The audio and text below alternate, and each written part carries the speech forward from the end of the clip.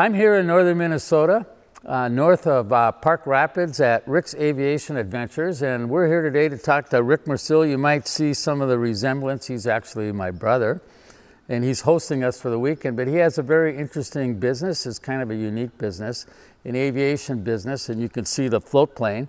And Rick, can you tell me what goes on at Rick's Aviation Adventures here in Minnesota? Yeah, well, Steve, what I do is I have a small aviation instructional business, and I'm retired from my normal job, but I've been teaching for aviation for over 43 years, and I teach individuals how to fly float planes. And I also do some tail wheel instruction, but during the summertime, as you can see, the airplane gets on floats, and so I spend my weekends giving instructional lessons to pilots who want to add a certificate onto their existing commercial certificate or private certificate. So if you're a pilot and want to add on to your certificate for a float plane, what's the process that they have to go through to be able to get that certificate? That's a great question.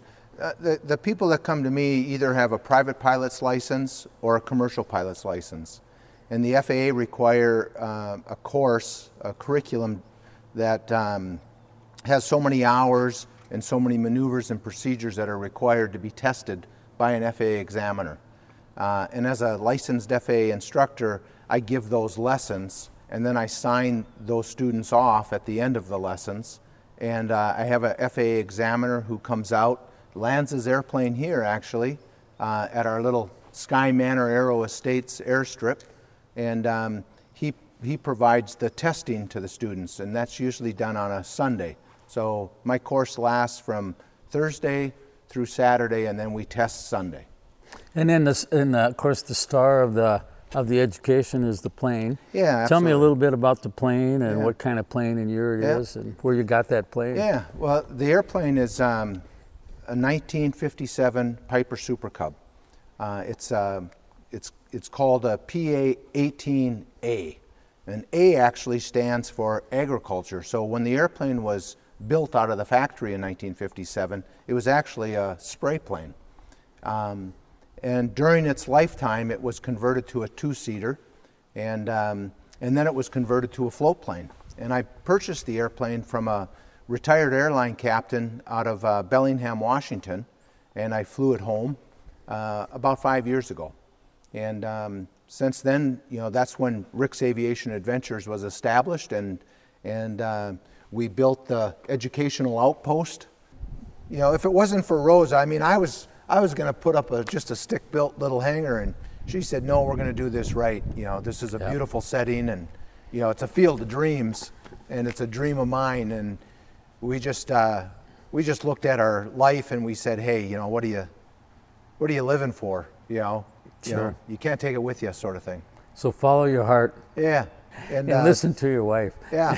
Yeah, don't be afraid to bootstrap it once in a while. Yeah, great. So typically a student would come here on a Thursday and stay here at the hangar. You've got facilities for them to stay. Mm-hmm. And then they would go through the ground school and the flight instructions over Friday, Saturday, and then Sunday the FAA person comes out and they do their certification test. Yep. So I have a curriculum. In a previous life, I was a director of training at the University of North Dakota back in the 80s and 90s, and I did a lot of curriculum development for the university. So my small curriculum, or short curriculum, I should say, for the seaplane rating is about 6 hours long of flying time. And then I have several texts that I have the students read and go through. And then I have about 100 questions, oral questions that I have written out for them to study, because there's an oral exam that the FAA examiner is going to give them, which lasts about an hour. And then if they pass the oral exam, it's aeronautical knowledge of seaplaning. Then the examiner decides whether they're competent to go flying or not. And if they pass the oral, then they'll go up for the flight. And my flight course is about 6 hours. So we fly typically about 2 hours a day. So Thursday, 2 hours, Friday, 2 hours, Saturday, 2 hours. If we need more time, we'll take more time, but that gives them time to study. It also gives them time to go and see the area. There's a lot to see around the area. So one of the unique features of this area is I like to say it's the land of sky blue waters, lots of little lakes. Yeah, absolutely. And I know that's one of the advantages for the flight training is you have lots of different lakes that you can land in. And can you talk a little bit about some of the lakes? Yeah, that's a wonderful question. I'm located in Hubbard County, Minnesota, and there's over 200 lakes in Hubbard County. I can't land on all of them because some of them are so small. I can land on them, but I can't get out of them, with the airplane. So there's some performance restrictions, that the aircraft has. But it makes it really nice. I leave here, the grass strip. You'll notice the airplane has wheels on it as well. It's considered an amphibious float plane. So I take off the grass strip here, and as soon as I take off, I'm over a lake. Island Lake is located right here. And then it's Eagle Lake, Potato Lake, Big Sand Lake. I do a lot of work on Big Sand. It's a very larger lake. There's a requirement that I institute in my training, and it's about etiquette, float plane etiquette. And one of the float plane etiquette issues is making too much noise in a serene environment like the cabins and things like that. So we go to a lot of different lakes rather than staying on one lake because I don't want to become a nuisance to any of the cabin owners. And then I would imagine because you have such a wide variety of lakes, then you can give them the experience on a bigger lake where maybe there's more wind a little bit. Oh, absolutely. And so they have to land in something that's a little bit different condition than on a smaller lake, maybe that's more enclosed. Right. The curriculum requires me to train them in confined area operations, so a smaller confined lake. That takes a different technique to land in and to take off in. It also requires me to train them in a glassy water environment where the wind is very calm and the water's like glass, so you have a problem with depth perception as you're coming down onto the water. So that requires me to have a very long lake because we come down at a very shallow angle and actually fly the airplane onto the water. And then, I have a crosswind takeoff and landing requirement. I have rough water landing requirement. So if it's like today, the wind's not too strong, but I'd have to go to a bigger lake where the waves are more pronounced, to find a rough water scenario to be able to incorporate that into the training.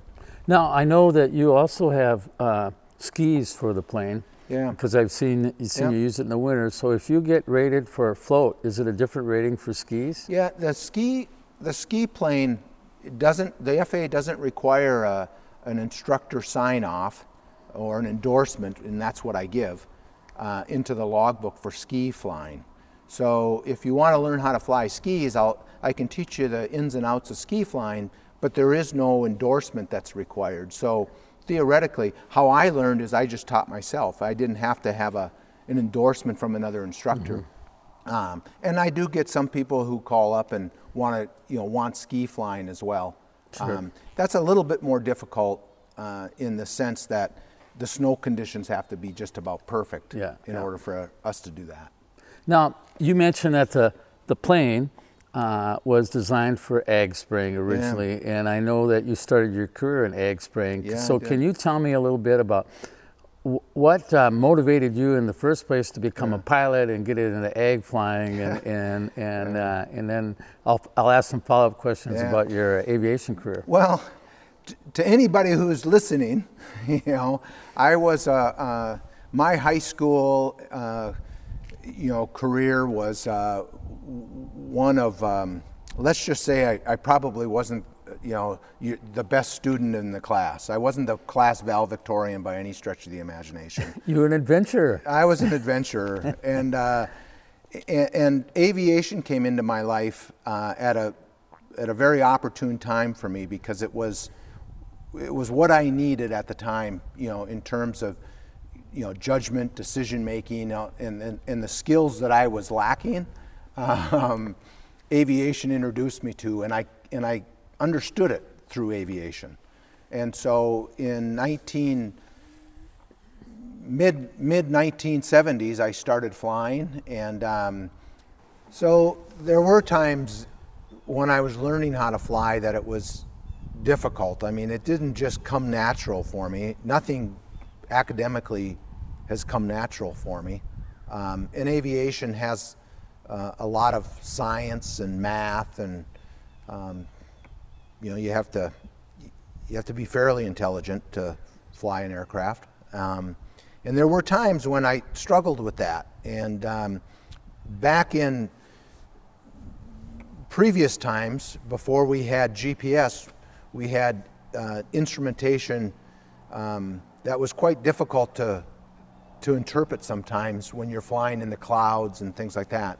And I remember one time I was struggling with non-directional beacon approaches, they're called. And I was, my instructor would yell at me a lot, and we'd go up flying, and I'd shoot these approaches and I'd screw them up, and I'd shoot the approaches and I'd screw them up.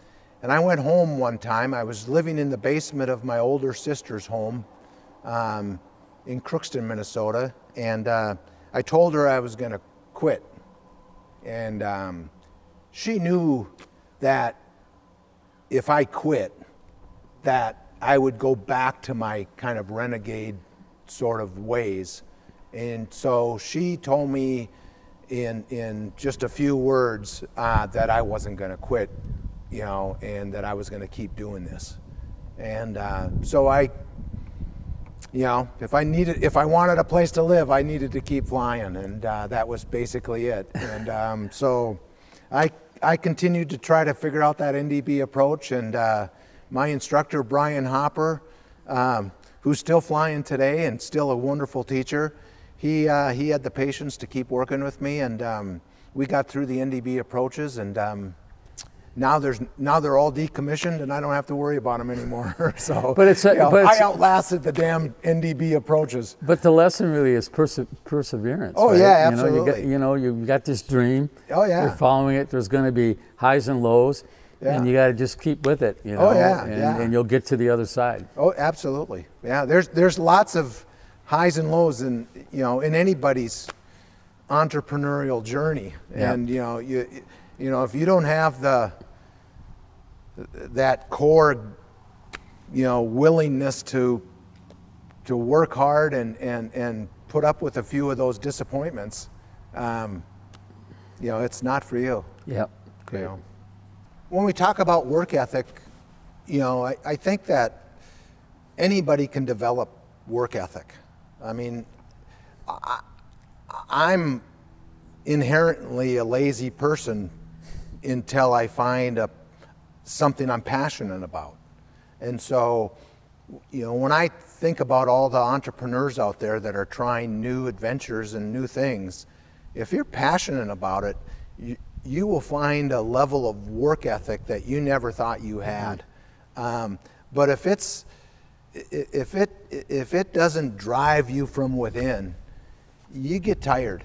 Yeah. And once you recognize that you're getting tired, to me, that's a signal that you're not in the right spot. And so, I don't think work ethic is, inherently innate to the individual. I think work ethic is something that gets developed through your passion. And I was just so fortunate that aviation became a passion. Mm-hmm. And that, even though it was difficult academically for me, I was so passionate about it that I did what you could. Yeah, I did what I had to. Yeah, to get through the academic part. It wasn't what I could. Could wasn't good enough. Yeah. It was had to. Yeah. And so I knew I had to do it. And I was supported along the way with some really, really smart people that recognized my ability and my intelligence, through my work ethic. Yep. And they fostered that, and that's how I really blossomed, and I was able to become what I think it is, a great teacher, to give a wonderful experience to my students. Good story. Yeah. So where did you go? Where did you learn to Yep, fly, and what was it? Yep, what was the I started procedure? flying at the University of North Dakota. I received my private pilot's license there. Then I wanted to continue flying that summer, but I couldn't get into the courses, so I transferred to the University of Minnesota Crookston, and that's where I found that they had an agricultural aviation program. And that connected with me real well, so I went through their program for a year, got my commercial license, and I was offered a crop spraying job right away. So I never finished college. I never went back and got my degree, but ironically, after my first year of spraying, the University of Minnesota hired me as an instructor. And so I taught at the University of Minnesota for almost 10 years, and then the University of North Dakota's aviation program hired me, and I got into curriculum development, and really my aviation career took off. I became good friends with the dean, John Odegaard, who founded the college there, the aviation program. And at that time, we were just developing a program for China Airlines, Saudia Air, Gulf Air, an ab initio training program. And I was on the ground floor of that, working with Northwest Airlines, the University of North Dakota, and some other consortium members to create a curriculum, and I was the curriculum developer. So University of North Dakota Aviation is one of the larger programs in the United States, and it was a very growing program at that time. Yeah, in fact, they just announced, like last week, they flew, they're on track to fly over 150,000 hours this year. Yeah. Of training. So I mean, and I was the director of training back in the 90s for them. So when you were director of training, and they were growing, your job was then to be ahead of all the flight instructors. Yeah. And then also the program was growing and becoming international. And so what was your role in helping them grow their international component? Yeah. So we had two directors of training. I was the director of training of the international program. So fortunately for me, I was able to partake in a lot of travel. So I went to Taiwan many times because that's where China Airlines was located, to Gulf Air, to Bahrain, to Oman. We worked with Air France. We worked with Aramco, which is the largest oil company in the world, Saudi Arabian Aramco. And so we trained their pilots, and they had a facility in Maastricht, Holland, a simulator facility. So I spent time in Maastricht, Holland. After we trained them in North Dakota, I would then go to Maastricht and put them in the simulator with their chief pilot to see if they passed the mustard, so to speak. Yeah. And if they didn't, their chief pilot, got on me, and then I had to, spend some time with the students and get them back on track. So in the course of that time frame, how many different kinds of planes were you certified to fly? Because I know that you've flown a lot of different planes. Well, it was it's unique because as I mentioned earlier, I started as a crop sprayer, and my first experience as a crop sprayer, about 6 weeks into it, I flew the airplane into the ground. So I totaled that airplane out. Now, isn't there a saying that you haven't learned to fly until you crash the plane? Well, I don't know. I haven't heard that saying. But there's those that have and those that will. So in the crop spraying world, anyway. I was hired in March by a local applicator, and he was rebuilding an airplane that had been wrecked the previous year, and so I went down and bucked rivets and helped rebuild the airplane, and that was the airplane that I was going to get to fly that summer. And so I started flying it probably in May, and it turned out to be a real busy season, and probably more busy than even the owner of the aircraft wanted it to be, because it's not a good way for a new guy to learn. You want to take it slow. And we got real busy, and I was putting in real long days, but unfortunately... and long days are like 12-hour days or something. 12, 13, 14-hour days. Flying a plane. Flying a plane, In and out of... TAC time. Yeah. down to the ground Yeah. level and up. And Yeah, we call it yanking and banking, and and so and the problem I had at that time as a 20-year-old was I had dollar signs in my eyes, and what I mean by that is every pass was 3 acres, and I made 50 cents an acre, so I made $1.50 every pass, so I could calculate in my head in my turns how much I was making on that field. And then I'd go back and fill up and do another field. Well, I was in one of my turns and I wasn't paying attention, and unfortunately I lost airspeed, altitude, and ideas all at the same time. And I hit the ground and totaled the airplane out. The engine separated from the aircraft, the wings separated from the aircraft, and there I sat in the cage, thinking to myself, I just screwed the pooch. And so... Did you get hurt? I didn't get hurt. My ego got hurt, but I did walk away from the crash. But unfortunately, the next day I also had to walk away from my dream of flying because I was fired.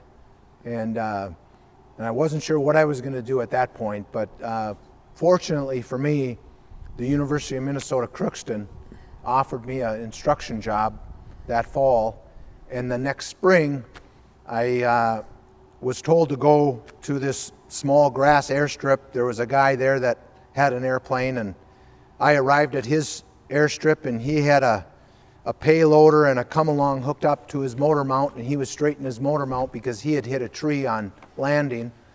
And he said he didn't want to fly the airplane anymore, and if it flew straight, I could fly it. And so I flew it, and I put 400 hours on that summer and busted my butt and got back into the saddle, and had a great career. Yep. Spraying after that for just about 20 seasons. So don't give up when you have adversity. Yeah, don't give up. There's always a bump in the road. Yep. But I flew many crop spraying type aircraft, and it just every year they got a little bigger and a little faster, and and they could haul more of a load, and so we called the money handle is the spray handle, and the bigger the load, the more I'd make. So I just kept flying as I could. But when I went to the University of North Dakota, things changed a lot for me because I was able to get into multi-engine flying, flew their King Airs, which were turboprop corporate aircraft. We trained in those. We also had Cessna Citation jet that I was typed in, and then also Beech jets, which I was typed in. And so I trained in the Beech jet as well. So everything from high performance jet aircraft down to aerobatic, a French-built CAP-10 that I actually picked up in Long Island, New York, and flew it back, and that was our first aerobatic aircraft, and I gave aerobatic instruction as well. Yeah. And then, how long were you at the university? I started there in '87, and I left in '96 to go fly an Airbus A320 for a Irish registered company. They had 6 airplanes here in the States. So basically you started with a plane like this, yeah, and then you ended up flying the jumbo jet, well, I call them jumbo jets, Airbus, Airbus kind of things. That's great. And a totally different experience. Yeah, totally different. Yeah, but you and I'm back to this, so it's full circle. You like the seat of the pants. Yeah, absolutely. Flying? Yeah. And so do my students like it too. It's aviation has this unique draw back to your roots that you always seem to come back to, and that's what this experience is about, is offering that fundamental core experience. So tell me a little bit about what kind of when you have people that come here to learn how to get licensed for the full plane, a little bit of your approach to education, your philosophy of education in general about aviation. Yeah, well, I'm glad you asked me that question, because several of my students that come to me are actually other flight instructors. And so the first thing I talk to them about is the difference between being an instructor and being a teacher. You know, in the instructing world, especially aviation, everything's very cut and dried. And if if you do exactly what's on the checklist, this is the result. You know, and so a lot of instructing is done the same way. If you do it over and over and over again the same way, I'm hoping that the next time you'll do it the same way automatically. I believe in teaching, and the way I frame my teaching up is I'm not teaching you how to fly, I'm teaching you how to think, because you already know how to fly. And so I teach them how to think about correlating, which is the highest level of learning, correlating what they already know to a new experience. And so reaching in their bag of experience and pulling something out that is relatable to what they're trying to learn in the float plane. And so if I can get them to that correlation level of learning and get them to be thinking instead of, reacting, then I've accomplished what I'm trying to do as a teacher. It sounds like that method would prepare them for the to react in unexpected situations, because you've created an understanding based on all that experience that they can apply to that specific situation right then and there. Well, you use the word understanding. There's 4 levels of learning, rote, understanding, application, and correlation. Yeah. And so, if I get them to understanding, if I get them to that level, I only have one more to go to get them to correlation. Yeah. And so, that's how I think about teaching. Great. And so when I'm sitting in the back seat of the airplane where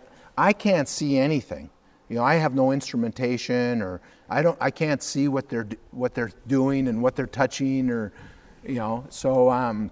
so I have to do it all by sense and feel. And, so if I sense and feel that they're taking it to the next level, that's where I'm trying to get them. So in terms of the people that typically come here to take your course, kind of describe who those might be, sort of the audience that you service. I would say, if you balance it on 2 hands, I have the college student who's learning how to fly at a university setting. Because of the University of North Dakota is 200 miles away, I get a lot of UND students. So I get that 25-year-old college student or 20-year-old college student who wants to come down for the weekend with a buddy and stay at the hangar and, learn how to fly. Pound out a rating. It's a lot of fun. And, and they hang out, cook, and drink a few beers at night and do, study, and, it's a neat setting. And then I get, excuse me, older folks who have always wanted a seaplane rating but never got it. It's kind of a bucket list item for them. And they're aviation enthusiasts, I call them. They might have their own airplane, or they might be thinking of getting a float plane, but they have to get rated first. And so I get some of those as well. I mean, I've had some really interesting people from Texas, Oregon, New York, all come to Rick's Aviation Adventures in the educational outpost. So you've been doing this a long time. Tell me, in your career, what advice did someone give you that you thought was really good advice, but you didn't follow that advice, and why didn't you follow it? And then the subsequent question will be, what really good advice did someone give you that you followed and you would recommend other people to follow? I think I have the same answer for both questions. Okay. Our dad grew up next to a Navy fighter pilot. And I was probably 16 years old at the time, and I was chasing his niece around a little bit, and I think he had that figured out, but he knew I was at that stage of my life kind of a renegade, and he talked to me about his flying experience in the Navy, and he was a wonderful, he still is a wonderful guy. What's his name? Gary Ness. Yes. Yeah. Gary Ness is someone who's been following the ride. Oh, yeah, terrific. yeah. And so Gary was instrumental, and the advice that he gave me was, to follow your heart, and but I didn't listen to him right out of the gate. It took me a few years to realize what he was telling me, and then when I realized it was about aviation and and that discipline and that structure and what aviation could do, once I connected that dot, and so if there was somebody who was instrumental in my life, I would have to say it was Gary. Telling you to follow your heart. Yeah. So that was good advice that you followed. What was good advice you didn't follow? Good advice I didn't follow. That's a good question. I'll have to pass on that one for a while. Okay. Well, it's been of course a pleasure interviewing my brother Steve. Rick. Yeah, thanks. And I've always enjoyed. Good luck on your bike ride. Yeah, thanks. And I've always enjoyed observing his aviation career. He is a great pilot and a great teacher. I know that from others, not just because he's my brother. And it's a wonderful location you have here for people. And it's a great experience when people come up. I know a few people who've experienced your education, and it's a good opportunity where you can come and enjoy yourself for a weekend and really learn something and enjoy really the Northwoods sky blue water kind of environment. Even do a little fishing if you want. So thank you, bro. Yeah, thank you. Yeah.